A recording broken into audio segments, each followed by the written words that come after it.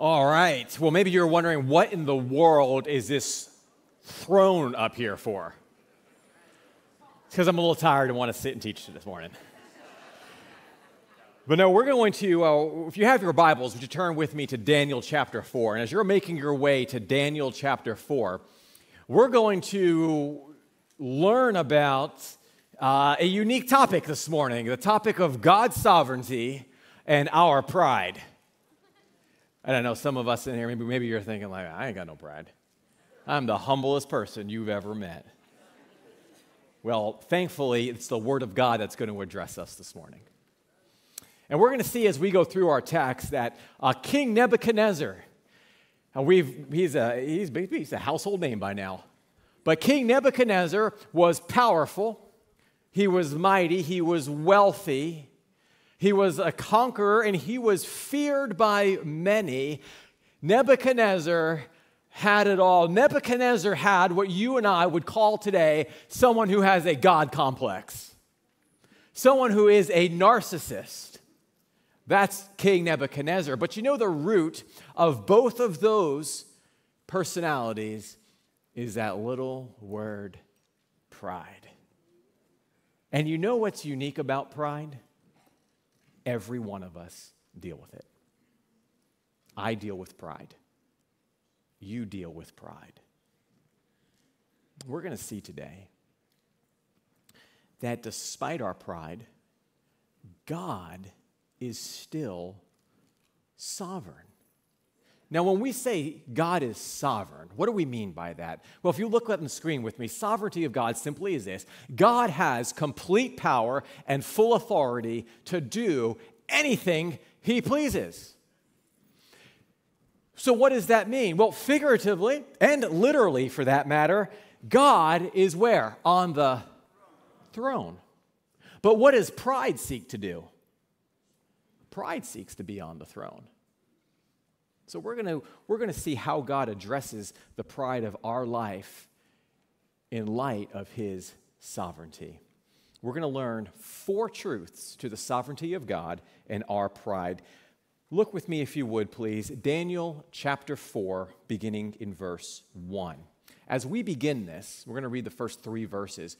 It's unique here because this is really, the first 3 verses is really Daniel's conclusion to what he is about to share with us.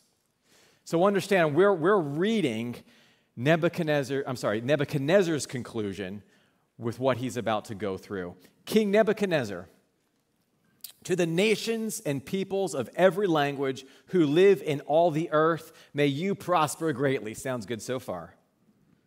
It is my pleasure to tell you the miraculous signs and wonders that the Most High God has performed for me.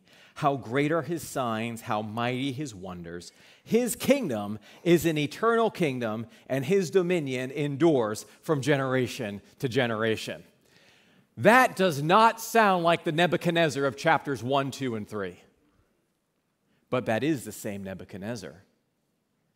The difference between the Nebuchadnezzar of chapter 4 and the previous, Nebuchadnezzar had an in-your-face encounter with our sovereign God. His life is changed.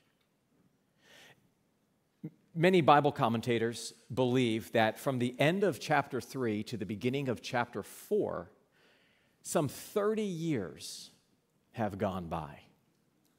So to recap for us, chapter 3, that happened, let's say, 30 years ago. Nebuchadnezzar had that fiery furnace, right? And he called peoples from all the nations to come, gather, and worship his image of gold. And remember those 3 rebels? Meshach, Shadrach, and Abednego? And they said, King, no way will we bow down to your image of gold. And the king threatened to throw them in the furnace. And they said, we are confident that our God will save us. So Nebuchadnezzar had the furnace heated up more times than normal. They were thrown in. And you remember what happened? Nebuchadnezzar, sitting on his throne, what happened? He got up and he said, I thought we threw 3 men in the fire. But I see 4, and the 4th looks like the Son of God. That was some 30 years ago. And now here we are verse 4, Nebuchadnezzar is going to give us his testimony of how God radically changed his life. I, Nebuchadnezzar, was at home in my palace, content and prosperous. I had a dream that made me afraid. As I was lying in bed, the images and visions that passed through my mind terrified me. So I commanded that all the wise men of Babylon be brought before me to interpret the dream for me. When the magicians, enchanters, astrologers, and diviners came, I told them to dream, but they could not interpret it for me. Finally, Daniel came into my presence, and I told him the dream. He is called Belshazzar, after the name of my God, and the spirit of the holy gods is in him. You know, it's interesting here. Remember, we're reading, Nebuchadnezzar is kind of sharing, remember, his testimony. So this isn't who he is right now. This is who he was. And it's interesting when we look at his verbiage, right? He says that Daniel, the spirit of the holy gods is in him. And at the end of chapter 3, Nebuchadnezzar, remember what he said? He said, if anyone doesn't bow down and worship the God of Meshach, Shadrach, and Abednego, they will be cut into pieces. Listen, Nebuchadnezzar affirmed the reality of the God in heaven, but he refused to enter into a relationship with him. He had what many people have today, an acknowledgement of the reality of God at an arm's length relationship. I said, verse 9, Belshazzar, chief of the musicians, I know that the spirit of the holy gods is in you, and no mystery is too difficult for you. Here is my dream, interpret it for me. These are the visions I saw while lying in bed. I looked, and there before me stood a tree in the middle of the land. Its height was enormous, and the tree grew large and strong, and its top touched the sky. And it was visible to the ends of the earth. Its leaves were beautiful, its fruit abundant, and on it was food for all. He's describing our cafe, folks. Under it, the wild animals found shelter. The birds lived in its branches, and from it every creature was fed. Verse 13, in the visions I saw while lying in my bed, I looked, and there before me was a holy one, a messenger, coming down from where? Heaven. He called in a loud voice, cut down the tree and trim off its branches, strip off its leaves and scatter its fruit. Let the animals flee from under it and the birds from its branches. But, verse 15, let the stump remain, and its roots, bound with iron and bronze, stay in the ground, in the grass of the field. Let him be drenched with the dew of heaven. Let him live with the wild animals among the plants of the earth. And let his mind be changed from that of a man, and let him be given the mind of an animal till 7 times pass by. This is the decision. It is announced by messengers. The holy ones declare the verdict. So that the living may know the Most High is sovereign over all kingdoms on earth and gives them to anyone he wishes and sets over them the lowliest of people. This is the dream that I, King Nebuchadnezzar, had. Now, Belshazzar, tell me what it means. For none of the wise men in my kingdom can interpret it for me, but you can, because the spirit of the holy gods is in you. Friends, our first truth this morning is simply this. In God's sovereignty, he allows interruptions to get our attention. God allows interruptions to get our attention. That is what he's doing with Nebuchadnezzar. If you look back with me, flip back to verse 4, and this kind of gives us some context of the condition or the state that Nebuchadnezzar was in. It says, I, Nebuchadnezzar, was where? At home in my palace, must be nice, contented and what? Prosperous.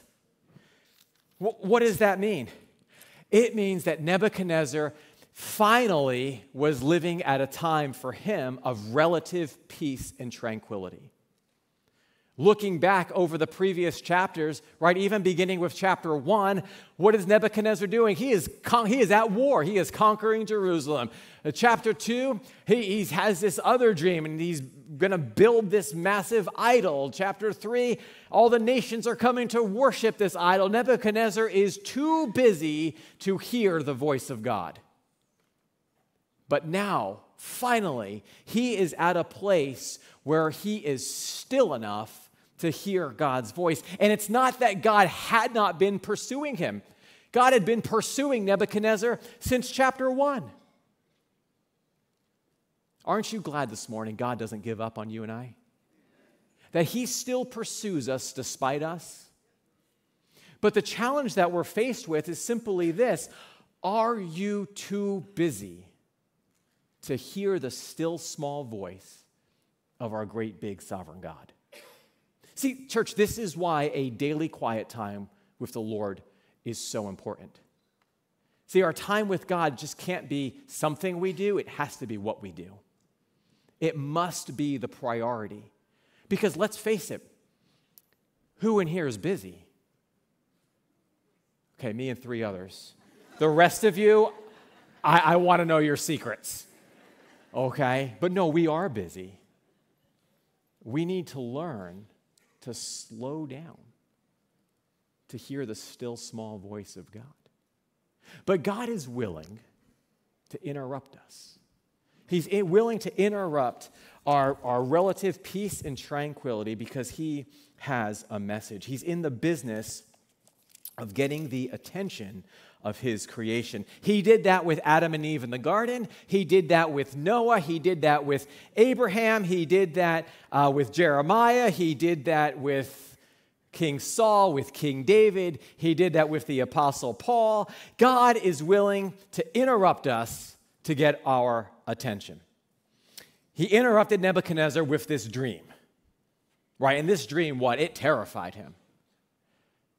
And while God was getting Nebuchadnezzar's attention with the dream, the application of the dream applies to every single one of us here today. It's for all humankind. Verse 17 tells us. If you write in your Bibles, verse 17 is underlinable, and it simply begins with "so that the living may know the Most High is sovereign." Let's keep that verse up there and talk about this for a moment. Nebuchadnezzar has this dream from God, and the purpose of this dream is absolutely for Nebuchadnezzar, right? But it extends beyond. What does it say? So that the who? The living. Well, that applies to hopefully every one of us in this room this morning. And what are the living? What are we to learn? We're to learn that the Most High is what? Sovereign. What does sovereign mean again? Complete authority, absolute power to do anything he pleases. What are we learning? We're going to learn who sits on the throne. Not us, but God. So that the living may know. He gives the kingdoms of the earth to anyone he wishes. He sets them over the lowliest of people. Some of your translation says, whomever he pleases. But why this lesson? Why this dream? Because God knew what was in Nebuchadnezzar's heart. God knows what's in your heart, and he knows what's in my heart, and it's that dirty little word called what? Pride. So when we talk about the throne, we're not necessarily talking about a literal physical throne. We're talking about the throne of the heart. We're talking about who is on the throne of your heart. Well, here it is. On your heart and in my heart. It's either going to be self on the throne or God on the throne. For Nebuchadnezzar, pride had set him on the throne. Let's talk about pride. In his book, Pride to Humility, Stuart Scott defines pride as this. It's the mindset of what? Self. A focus on self, the service of self, the pursuit of self, the recognition and self-exaltation, a desire to control and all things for self. Pride says what? Self is sovereign. Pride says self sits on the throne. That's what pride does. Pride puts you and I on the throne that was meant for God. But when it comes to pride, the question isn't, do I have it? The question is, how much pride do I have and where is it? And that's true for me as much as it's true for you, and it was true for Nebuchadnezzar. And in Nebuchadnezzar's life, if we were to go back from chapter 1 and look forward to where we are in the text today, I want to show you how pride was manifest in his life. You can see where the passage is on the left, and then that manifestation of pride. And then on the right is the biblical correction. Whenever you and I are confronted with a sin, we always want to go to the Word of God to get the correct correction for our sin. So Nebuchadnezzar's manifestation of pride showed itself and control. He had control issues. He lacked compassion. He used people. He had anger from unmet expectations, an inflated view of self. He was easily irritable. He wouldn't admit wrong, and he elevates self. Spouses, don't elbow. Save that for later. And as we look at this, maybe someone is immediately coming to mind, and that's well and good, but first, examine yourself in light of this. These are not the manifestations of pride. These are some of the manifestations of pride, the ones that showed themselves in Nebuchadnezzar's life. Nebuchadnezzar believed he was on the throne. You see, the king could issue his decrees, but the decree from the throne of heaven is what ultimately ruled the events on earth. It was true then, and it's still true today. King David wrote about it. King David wrote this up on the screen in the Psalms. He says, "The Lord has established his throne in heaven, and his kingdom rules what? Over all." That means that the throne in heaven, the kingdom of God, is ruling over all the kingdoms on the earth. And no matter how powerful and how great Nebuchadnezzar believed he and his kingdom was, it was overshadowed by the greater kingdom, the kingdom of God. True then, still true today. Now, pride will always seek to place you and I on the throne. In every person, pride sets itself up as the little g God that believes we're in control. That's what pride does. In every person, myself included, the little g God of pride must be dealt with. And we serve a gracious God. He interrupts us. He's willing to do whatever it takes. Look with me on the screen, Psalm 119. There's a great quote too. But let's go Psalm 119. Psalm 119 verse 71 says, "My suffering was good for me, for it taught me to pay attention to your decrees." You see, God even interrupted King David, and King David was wise enough to understand that God's interruption of his life was not to make his life miserable, but it was because God was looking to get his attention. So whatever you're walking through today, whatever you're going through today, give consideration that God might be looking to get your attention, and that we would say, "Lord, speak, your servant is listening." Read with me verse 19. "Then Daniel, also called Belshazzar, was greatly perplexed for a time, and his thoughts terrified him. So the king said, 'Belshazzar, do not let the dream or its meaning alarm you.' Belshazzar answered, 'My lord, if only the dream applied to your enemies and its meaning to your adversaries, The tree you saw, which grew large and strong, with its top touching the sky, visible to the whole earth, with beautiful leaves and abundant fruit, providing food for all, giving shelter to the wild animals, nesting places for the birds. Your Majesty, you are that tree. You have become great and strong, and your greatness has grown until it reaches the sky, and your dominion extends to distant parts of the earth. Verse 23, Your Majesty saw a holy one, a messenger, coming down from heaven, saying, Cut down the tree and destroy it, but leave the stump bound with iron and bronze in the grass of the field, while its roots remain in the ground. Let him be drenched with the dew of heaven. Let him live with the wild animals until 7 times pass by for him. This is the interpretation. Your Majesty, and this is the decree the Most High has issued against my Lord the King.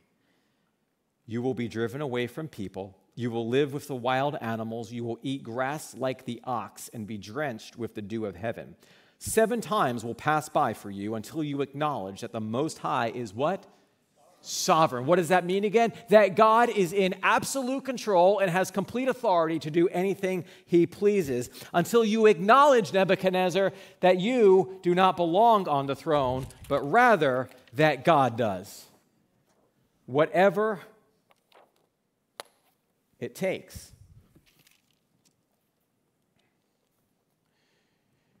Verse 26, the command to leave the stump of the tree with its roots means that your kingdom will be restored when you acknowledge that heaven rules. Therefore, Your Majesty, be pleased to accept my advice. Renounce your sins by doing what is right and your wickedness by being kind to the oppressed. It may be that then your prosperity will continue. So our second truth this morning is when our pride is confronted with the sovereignty of God, we understand that he allows confrontation in our life to call us to repentance. And that's exactly what he is doing here with Daniel. But notice the tact that Daniel has, right? He says, "O king, if only what I'm about to tell you applied to your enemies." It's going to simply butter him up a little bit. But then he gets right to it. Daniel shares the truth in love. And he says, "King, here's what's going to happen. Just as you have issued decrees against God Most High, now he's issued a decree against you. You're going to be dethroned. You will be displaced. You're going to live with wild animals. As a matter of fact, O king, you're going to think you're a wild animal and act like one. It's called boanthropy. You'll have no shelter for your body. And here's the thing, king, 7 times will pass you by." Now, what does that mean? Well, some believe that 7 years are going to go by, that Nebuchadnezzar is going to live like this for 7 years. Other Bible commentators believe that that phrase means as long as it takes. Whatever the case may be, whether it's 7 years or it takes 7 years, God is looking to get our attention. As long as it takes for you and I in our lives personally to acknowledge the throne of our heart belongs to the King of Kings. As long as it takes. As we look back at Nebuchadnezzar's condition, remember back in verse 4, he was content and he was prosperous. One could say he had everything he desired. He'd earned everything he'd worked for, right? He had tenure, he had job security, he had a great salary, a wonderful benefits package. His retirement portfolio was set, his house was paid off, plus he had the vacation house, the boat is at the marina, he's got it all. He had what I believe many Christians pray for: a comfortable life. See, but that brings us back then to the throne. Who's on the throne? And the question we're faced with, well, when self is on the throne, then we live with this belief: the end of all being is for my happiness. And everything that happens and everything that goes on is for my happiness and my good. But that's not biblical living. Because when God is on the throne,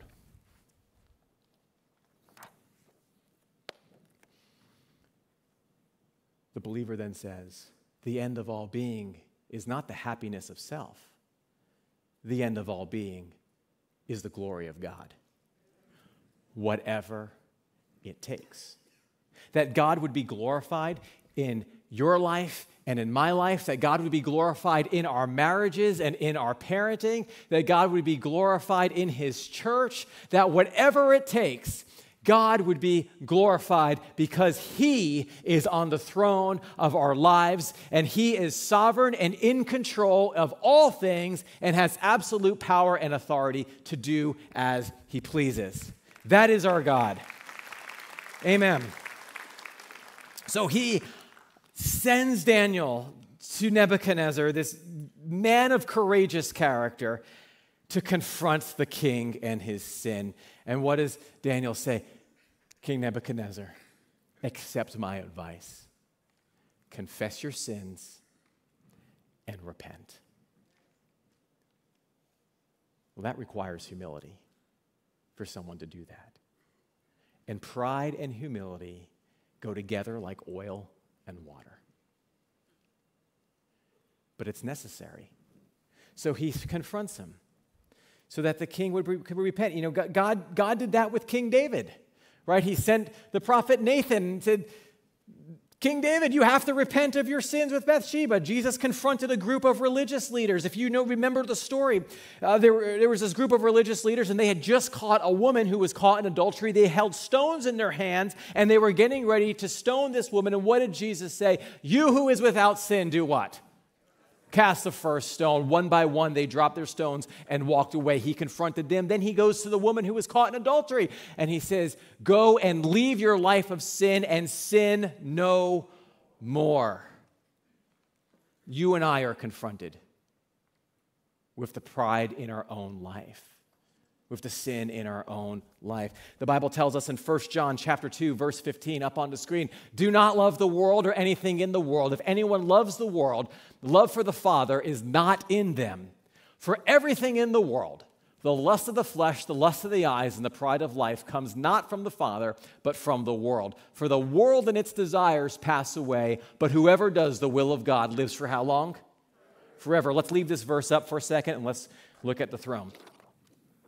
When self is on the throne, self will pursue the lust of the flesh, the lust of the eyes, and the pride of life. And Scripture tells us that the result of those pursuits are what? They're going to pass away. It's vanity. It will amount to what? Nothing. But he who does the will of God, what? Lives forever. So self has to come off the throne. God must go back on the throne. So what does this look like in your life and in my life? Well, let's take a look. The lust of the flesh, the lust of the eyes, and the pride of life. You and I are going to be tempted with these three forms of pride every day of our lives. The lust of the flesh is the pride of position. When we're on the throne of our life, we are going to be tempted to have the pride of position. The pride of position looks like this. That person says, I am great, I am wealthy, I am powerful. The lust of the eyes is the pride of possession. Finish the sentence. I see it and I want it. We've all been there. I was on Amazon last night.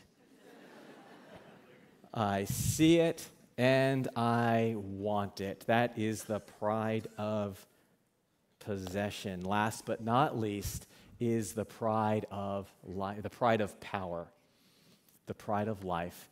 And it says, I can. Because I am in this position. Because I have these possessions, I have these resources, I can exert my power and I can Friends, this is what it looks like. Whoops. When self is on the throne of your heart. Every one of us, myself included, will be confronted, tempted, I should say, with these three forms of pride. Why? Because these are the three forms of pride that Satan tempts us with. He tempted Adam and Eve with them. He tempted the prophets with them.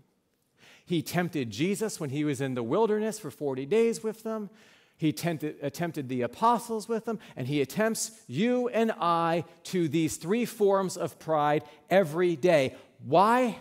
Because it's all about who's on the throne. Satan's goal in your life and in my life is to keep self on the throne and keep God off. But we're confronted. Bible tells us in 1 John chapter 1, verse 8, if we claim to be without sin, we deceive ourselves and the truth is not in us. But if we confess our sins, he is faithful and just. This is the character of God. Even though we have sought to dethrone him, look at the character of God. He is faithful and just, and he's going to forgive us our sins and purify us from all unrighteousness. So when we look at this and we look at self on the throne here, and we say, well, what does this mean? What does 1 John look like? Well, first thing we need to do is to repent. What is repentance? Repentance is simply this. Repentance is, first thing we need to do is confess. Forgive me. Confessing is simply this. It's acknowledging that we are wrongfully on the throne. That's what sin is. Sin is putting yourself on the throne that was meant for God. First thing you and I need to do is we need to humble ourselves and confess that we've done that. Every person has done that. I've done that.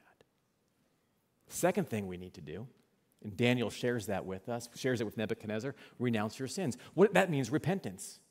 Look with me up on the screen. What Scripture says about repentance comes from Acts. Not that one.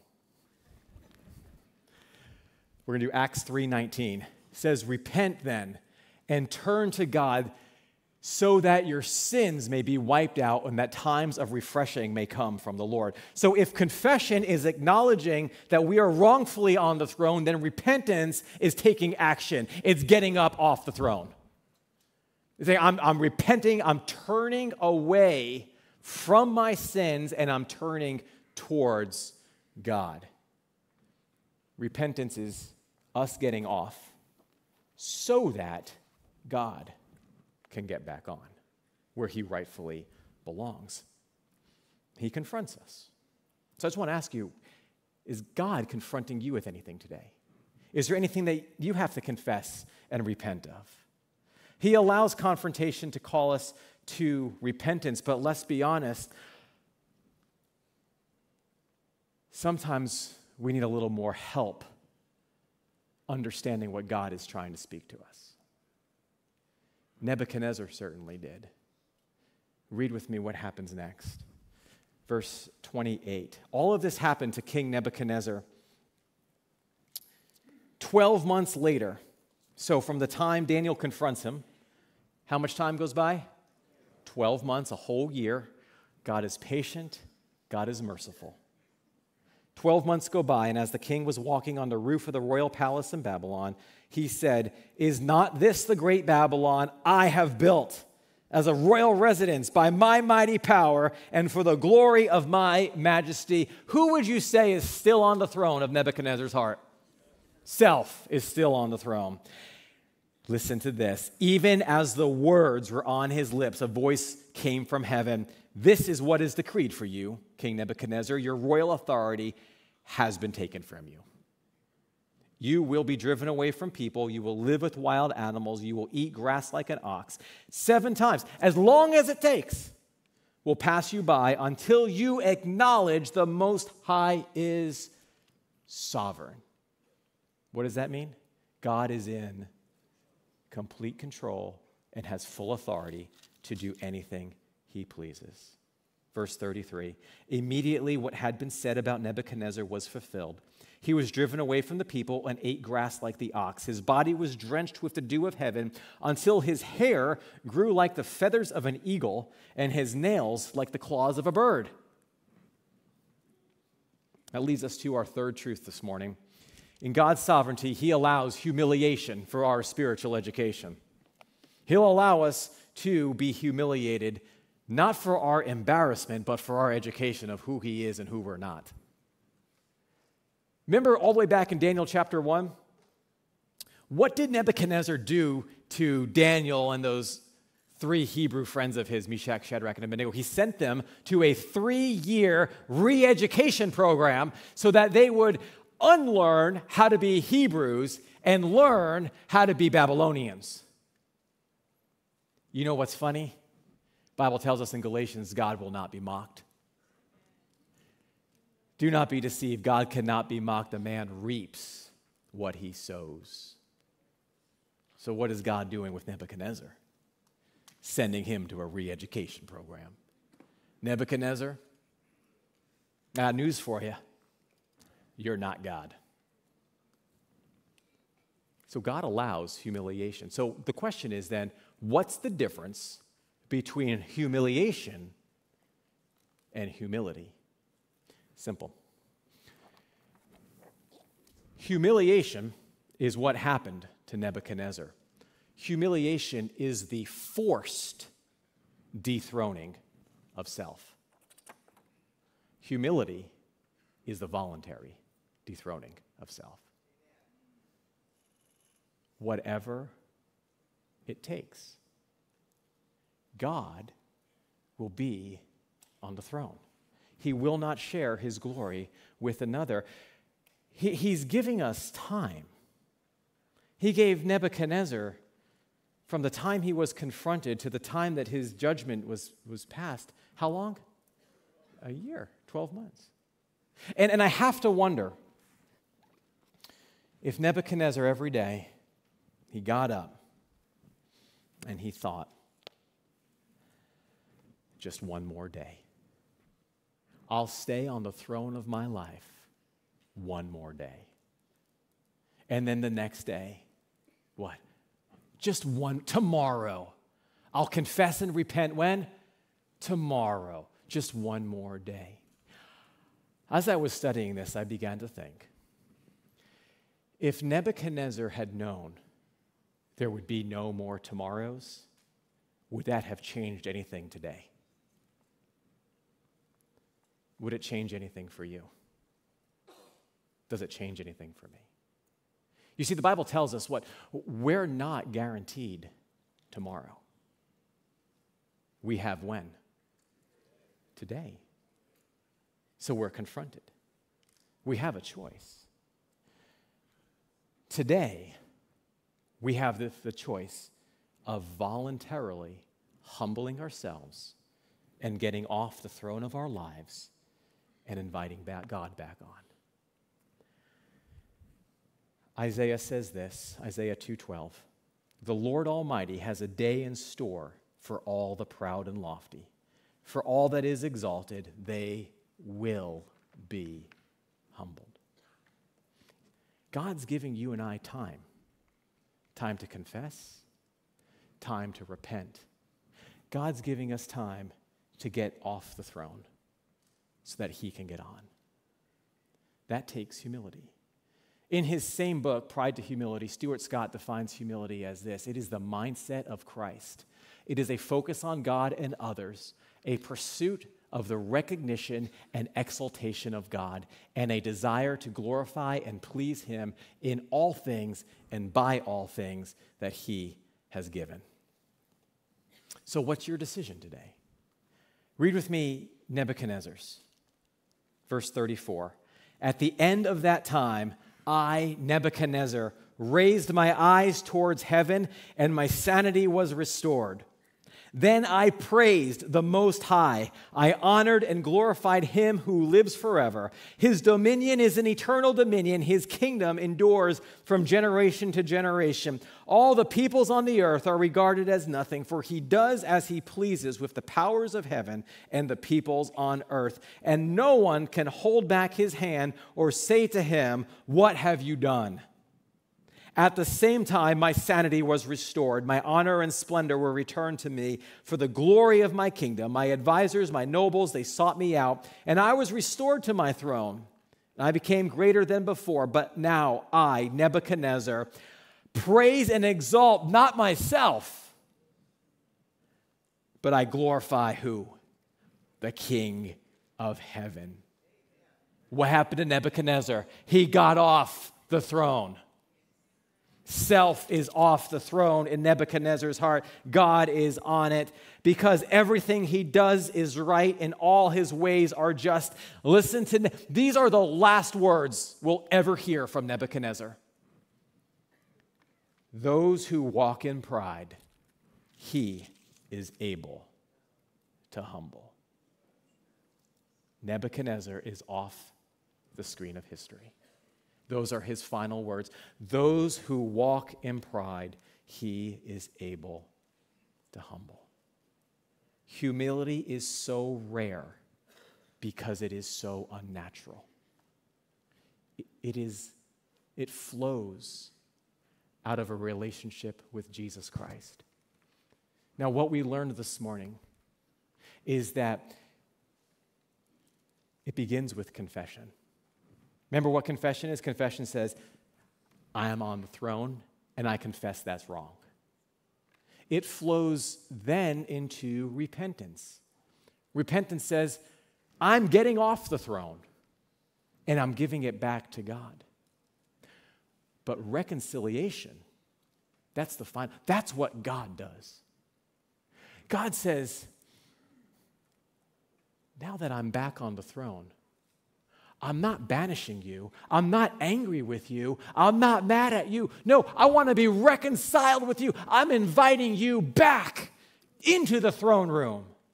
I'm inviting you back. You who were lost are now found to have a right relationship with the King of heaven as it was always meant to be. That we would have our right place with God on the throne of our hearts and us in full submission and surrender to his kingship and his lordship. You and I are confronted with that every day. Those who walk in pride, he is able to humble. The deal is that some of us know that we need to get right with God, but we're still living with that I'll do it tomorrow. That's a hardening of your heart. And when our hearts harden, what are we doing? We are deafening our soul's ability to hear the voice of God. For some of us this morning, God's trying to get our attention. The free will of man will always meet the sovereignty of God at the person of Jesus Christ. What's your decision? Let's pray. Father, we thank you for this morning. We thank you, Lord, that you are sovereign, that you are high and lifted up, exalted, that you are on the throne of heaven, and you desire to be on the throne of our hearts. That we, like Nebuchadnezzar, would worship the King of heaven. With every head bowed and every eye closed, what's your decision? If this morning you hear the voice of God speaking to you, saying it's time to get off the throne, it's time to confess you're a sinner, it's time to repent. It's time to be reconciled with Jesus Christ, who forgives us, separates our sin as far as the east is from the west. If that's you this morning, would you just raise your hand, saying today, amen, amen, yes, yes, I'm giving my life to Jesus Christ. Amen. Praise the Lord. The balcony? Yes. Lord, we thank you for one more opportunity to enter into that relationship with you. You're merciful. You're graceful. You're forgiving. We love you, Jesus. Help us to live with humility. Help us to be mindful of who you are and who we're not. We count it an awesome privilege today to serve you, the King of Kings and Lord of Lords. In Jesus' name, amen and amen. Would you stand and worship Jesus?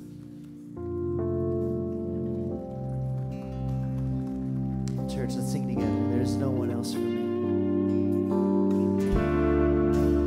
There is no one else for me, none but Jesus, crucified to set me free. Now I live to bring Him praise. There is no one else for me, none but Jesus, crucified to set me free. Now I live to sing again. There is no one else. There is no one else for me, none but Jesus, crucified to set me free. Now I live to bring Him praise. Amen. Give the Lord Jesus a hand, that he would have our praise. Amen. Amen. Amen. Amen. Church, as we go from here, remember the throne. Who's the throne belong to? God, the throne of our hearts. Go humbly. Go in the grace and love of our Lord Jesus Christ. And as you go from here, if you signed up for Pizza with the Pastor, remember that is immediately following the service upstairs. If you're new to the church and have questions or want to get connected, go to the center ring and we'll be there to assist you. Last but not least, we thank you for your generous tithes and offerings as they go to further the mission of God here and everywhere to the ends of the earth. Guys, we love you. We're praying for you. And keep following Jesus. We'll see you next week.